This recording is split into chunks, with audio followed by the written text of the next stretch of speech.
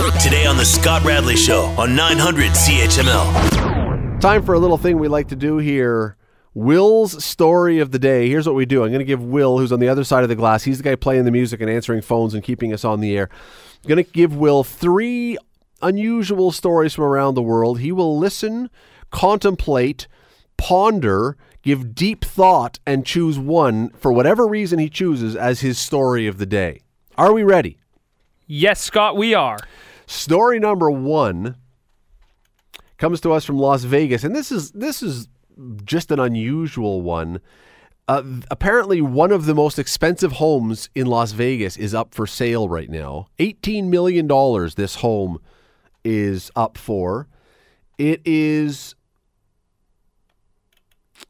doesn't say how big it is. It's a modest single-story bungalow with a pool and a putting green.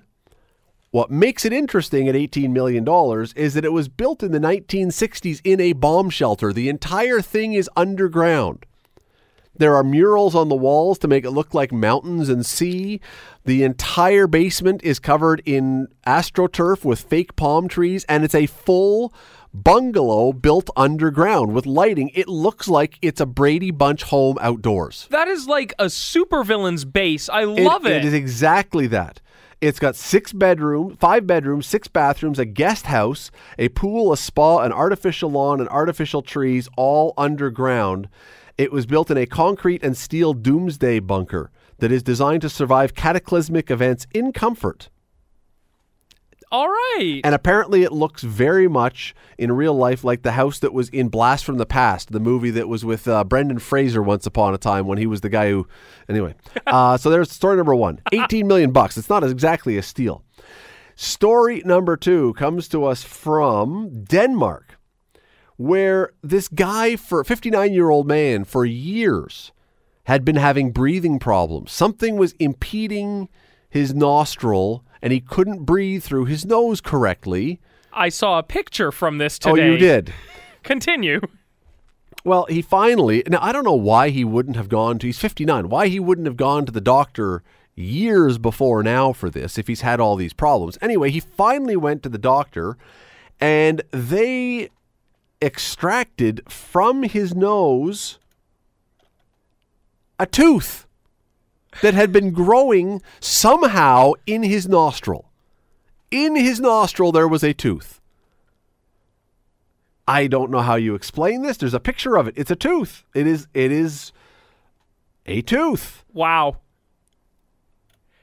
Now maybe he can be the superhero who battles the supervillain who buys that underground bunker. Tooth Nose. Tooth Nose. Tooth Nose, the villain. Maybe he can launch teeth out. I don't know. Yeah, plug one nose, do like a... What do you call that when you do like a snot rocket, but you do it with a tooth? You fire teeth at people. It'd be like a great white shark that has layer upon layer of teeth. How would you... Okay, not to be too much, but look, it's not like everybody listening has not at one time or another picked their nose, okay? Everyone has picked their nose.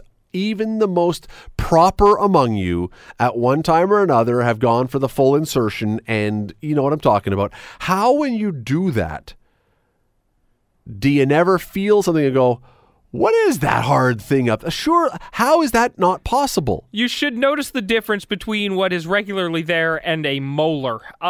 Exactly. Or an incisor, or whatever. How deep was it? I don't know, but it was a tooth. There's a tooth in his nostril. All right, story number 3. Oh, boy. This one is from Tennessee. He was a driver for a food delivery service. Anyone who regularly orders delivered food may want to plug their ears for the next 30 or 40 seconds with this one. Oh, fantastic. He was delivering from a Mexican restaurant in Maryville, Tennessee, and I guess he was having a bad day, and I don't know if the last customer hadn't given him a tip or if he'd been to this particular house before and they had not tipped him or whatever. But he decided, and here's what I really don't get, even before I get to the point. People who do terrible things like this, for some reason, decide they have to videotape this and put it online, which is always a bad idea because it always obviously leads to you getting caught. Anyway, He drove 30 minutes. Actually, yes, it's clear that he had been to these people's house before, and they had given him an 89-cent tip after driving 30 minutes. He was not a happy man. Do not do that.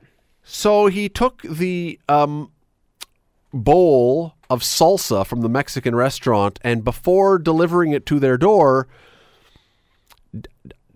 dangled his package in it. Immersed his package in it. Do not do that either. It was the part of the package. I think we get the idea. Well, not the twig, the berries. Wait. The berries got the full dunkage into the salsa on video. Why? I mean, look, I'm not proposing or suggesting anyone do this at the best of times, but don't videotape this, for heaven's sakes, and then don't put it online.